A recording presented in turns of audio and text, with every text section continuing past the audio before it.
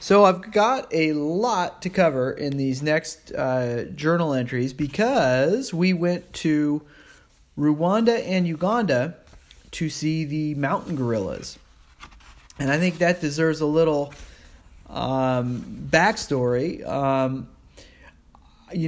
I never really thought that was a possibility until a few years before my trip. And I forget where, but I started seeing that it was a possibility to go see the mountain gorillas, which blew my mind. I really, thought that was only something you would see on TV.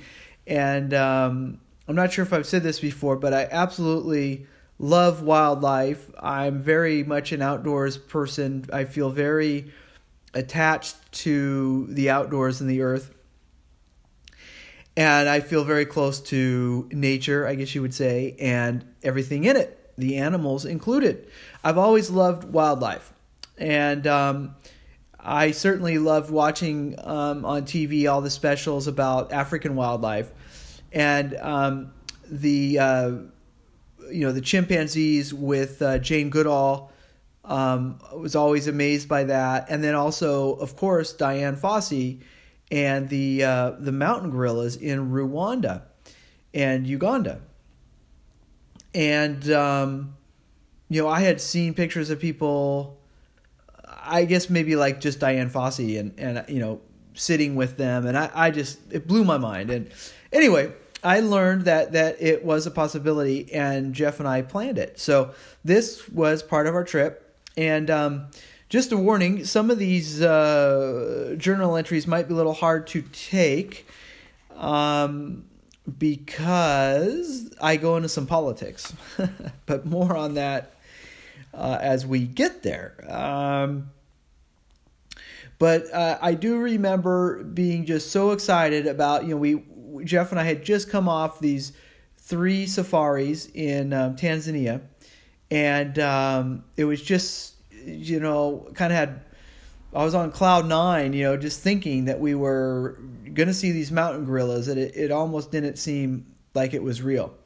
So without any further ado, October 15th, 2003. 2 flights to Kigali. Must do something about my fear of flying. I go through such mental anguish. It's just not worth it. Maybe that's it. Just don't bother with the fear. It's not worth it. We landed in Burundi and then Kigali. Kigali is a city with many ridges and valleys and red clay. People everywhere hanging on the side of the road. That's how it has been every city so far. Lots of shacks and huts. Dirt, clay, corrugated steel. The poverty is shocking. The Parliament building still has artillery shell holes in it, and it is very run down. We are in the nicest hotel in town, the Mill Collins. Had a nice dinner and averted the eyes of the hookers at the bar. One of them accosted Jeff in the bathroom. October 16th, 2003. Woke up at 4:30 and out the door at 5:15 to get to the park to see the gorillas. People were out and about everywhere, just as you get outside town. Tons of people are walking downhill, bringing their wares to sell in town. It is amazing. Everybody has something on their head. Wood, veggies, tons of stuff. Crazy. To make it more crazy, our driver, Frederick, drives like AJ Foyt. I thought he would hit someone for sure, but we made it safely to the park in 2 hours. You go up through terraced hillsides, lots of sweet potatoes, and brick kilns. There are 5 volcanoes, and they sit on a high plateau. There are more people than I thought, very poor, mostly subsistence farmers. Kids are everywhere. Lots just hanging out in the fields. Some babies crawl around naked. Lots of people are out in the fields. Tons of kids wave to you as you drive by on the bumpy roads. Rwanda is very populous. We head to the ranger station and pick up our guide. He explains the rules to us. I had a note here about the farming. They farm just as The very first farmers did. No difference. Okay, so the rules from the guide in terms of dealing with the gorillas. No closer than 7 feet. If the silverback charges, watch the guide for instructions. Don't point. Cover your mouth if you sneeze, and a few more.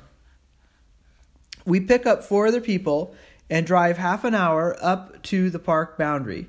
There is a line about a third up the massive, which separates the fields from the park. There is actually a line of cedars that show the boundary. The population closes much closer to the park and gorillas than I thought. Luckily, the gorillas are only about a half-hour walk from where we start. There are 4 families to track in the range. 650 are left.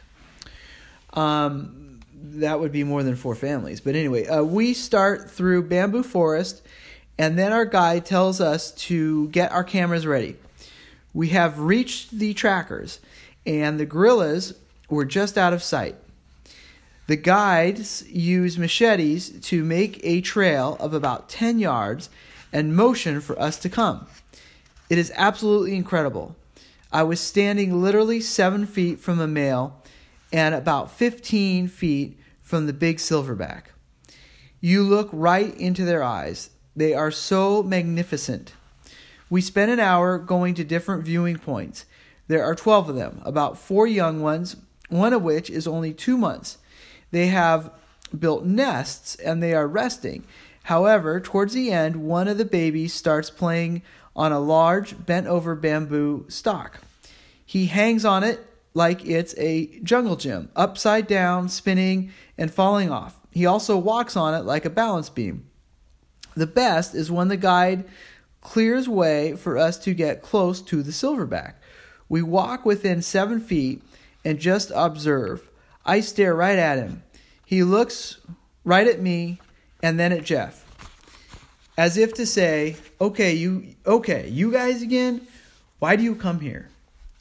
Seeing their eyes is the best part. It makes you realize humans are not the only thing going. Great day, but lots of sitting around for the rest.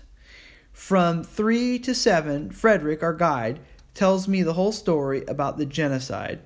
Really, the whole history. I'll stop right there. So, there is a lot to expand on here. So, when you travel and you go someplace that is just so different than your world that you are accustomed to, that's the ultimate in travel, in my opinion. And going to Rwanda was certainly one of those experiences. Never in my life did I ever think that I would be going to Rwanda. I remember reading about the genocide in Newsweek, as you know, Newsweek used to be a weekly, news magazine, and you'd learn about all the world events, in Newsweek.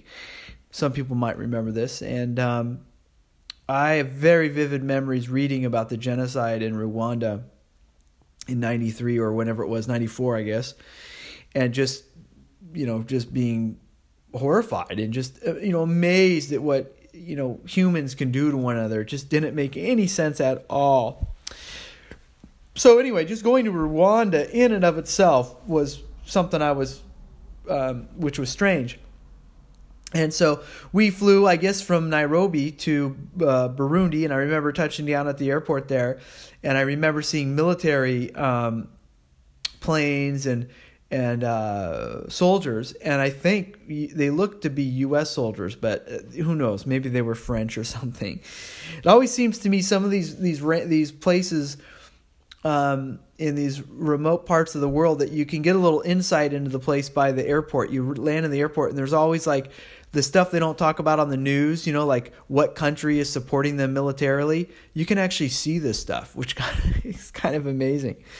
But so then we landed in Kigali, and I remember that Kigali had various kind of hills or ridges and houses all over the place on these different hills. And it was very much, a lot of red clay, and just driving through it, very poor, very crowded, very bustling. And we stayed in this really, fancy hotel for Kigali, which I later learned was the hotel in the movie, the Hotel Rwanda. It's where apparently someone had protected some people in the genocide, but we did not know that at the time.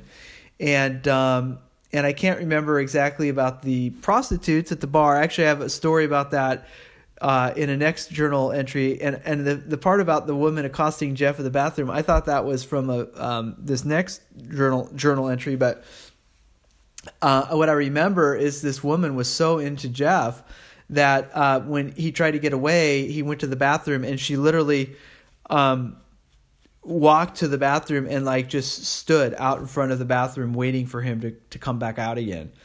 I don't know. Jeff would have a certain effect on some women. It was impressive, I have to say. It's kind of like a snake charmer. I think they would completely he would stare at them and they would fall under his spell. But anyway, I don't know, random thoughts. But anyway, so we drove off to these volcanoes. They called it the Virungi Park, I think. And going outside town was interesting, how so many people were on the side of the road walking into town with all the stuff they were going to sell. And as we got closer to these volcanoes, we would see a lot of, it was very agricultural, a lot of farmland, but it was all being worked by people just in the field. And it was always a woman. There was not a man to be found in the field, maybe a few, but the women, and they wore the clothes you would see them that they wore as they were walking around. Very colorful, pretty clothes. And they would have their kids in the fields with them.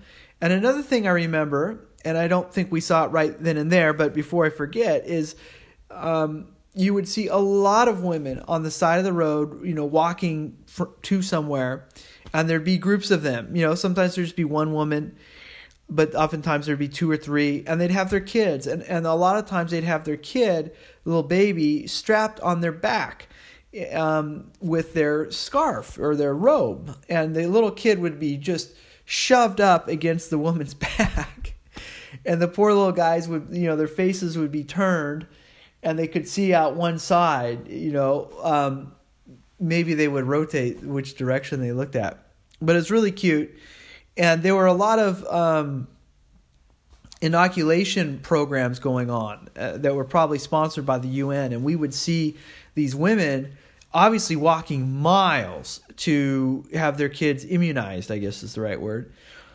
So it just really shows, just the power of motherhood, and what a woman will do for her child. You could just see the miles that were being walked, and that what people will take advantage of a better life given the opportunity.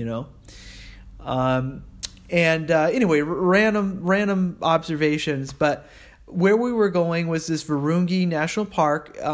It's up in this high area, and it's very pretty. There are about 4 or 5 of these volcanoes, and they're not that large, but they're certainly volcanic looking, these cones, and they're covered in vegetation though. It's all very jungle-like.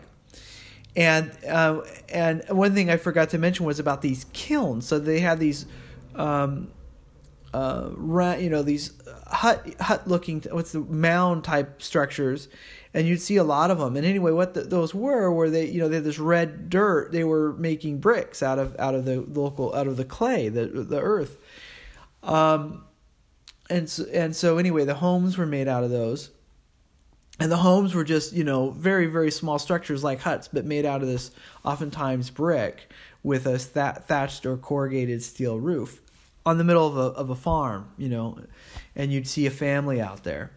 But anyway, we got to the where we met our guide, and we drove up to kind of a little higher up, and it was still all sort of, not active farmland, but there was sort of this buffer zone between the farmland because the people were not that far from the gorillas, but there was this buffer zone, and you could actually tell that the vegetation had been at one point in time burned or lumbered up to a certain level. Everything above that was pure jungle. But it was clear that they had attempted to move that down the mountainside because there was new growth. So with this park they created, they were actually, in my point of view, this is progress.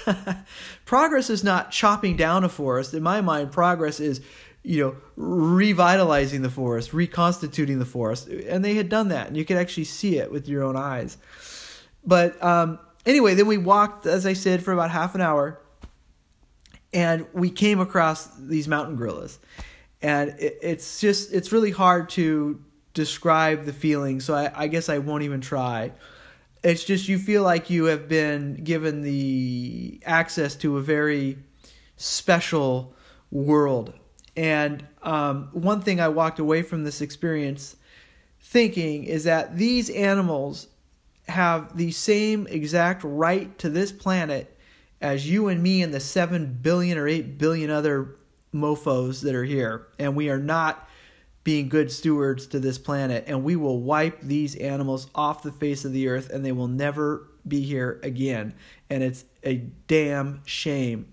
But when you see them in their natural habitat and you actually look them in the eyes, and I don't know about souls and blah, blah, blah, but it looks like they've got them.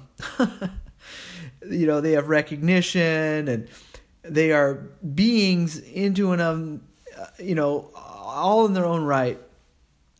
And, I'll just leave it at that. But anyway, there were these little families of gorillas. It's one family, it's one group. And there was a big silverback, and these are all his women. He had about, 5 partners, females. And each female had a child, a baby or two at various ages. And when we walked upon them, they were kind of around us in a semicircle. The big silverback was up to our left, and there were little like clutches or groups of a female with their babies.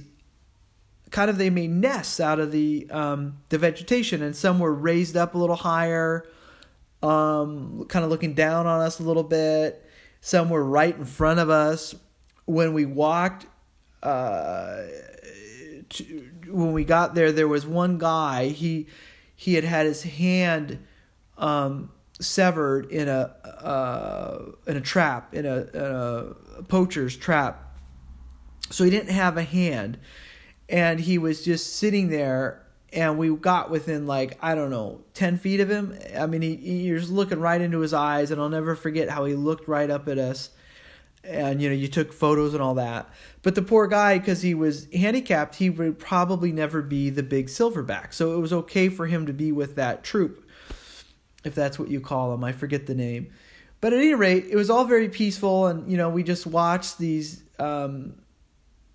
they would eat, so they eat these leaves, and they were kind of in a state of napping or coming out of their nap, their sleep. And I mentioned the trackers. So what happens is there's about 3 or 4 of these guides who are not with the troop all the time, but they kind of keep an eye on them. So when they know, the day was the day when some tourists would come in, they found them.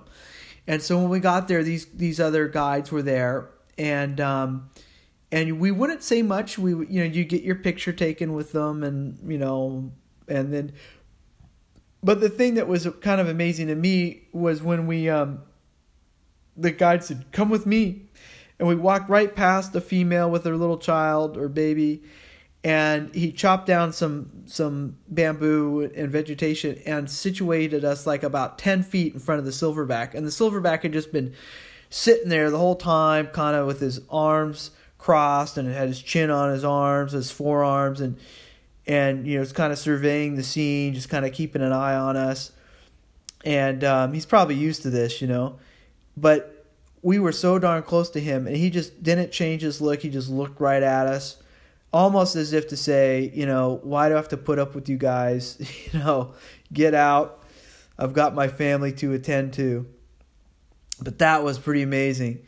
And then when we were there, this little baby decided to put on a show, and he was probably like 2 months old or something. And there, like I said, there's like this bamboo that had been bent over.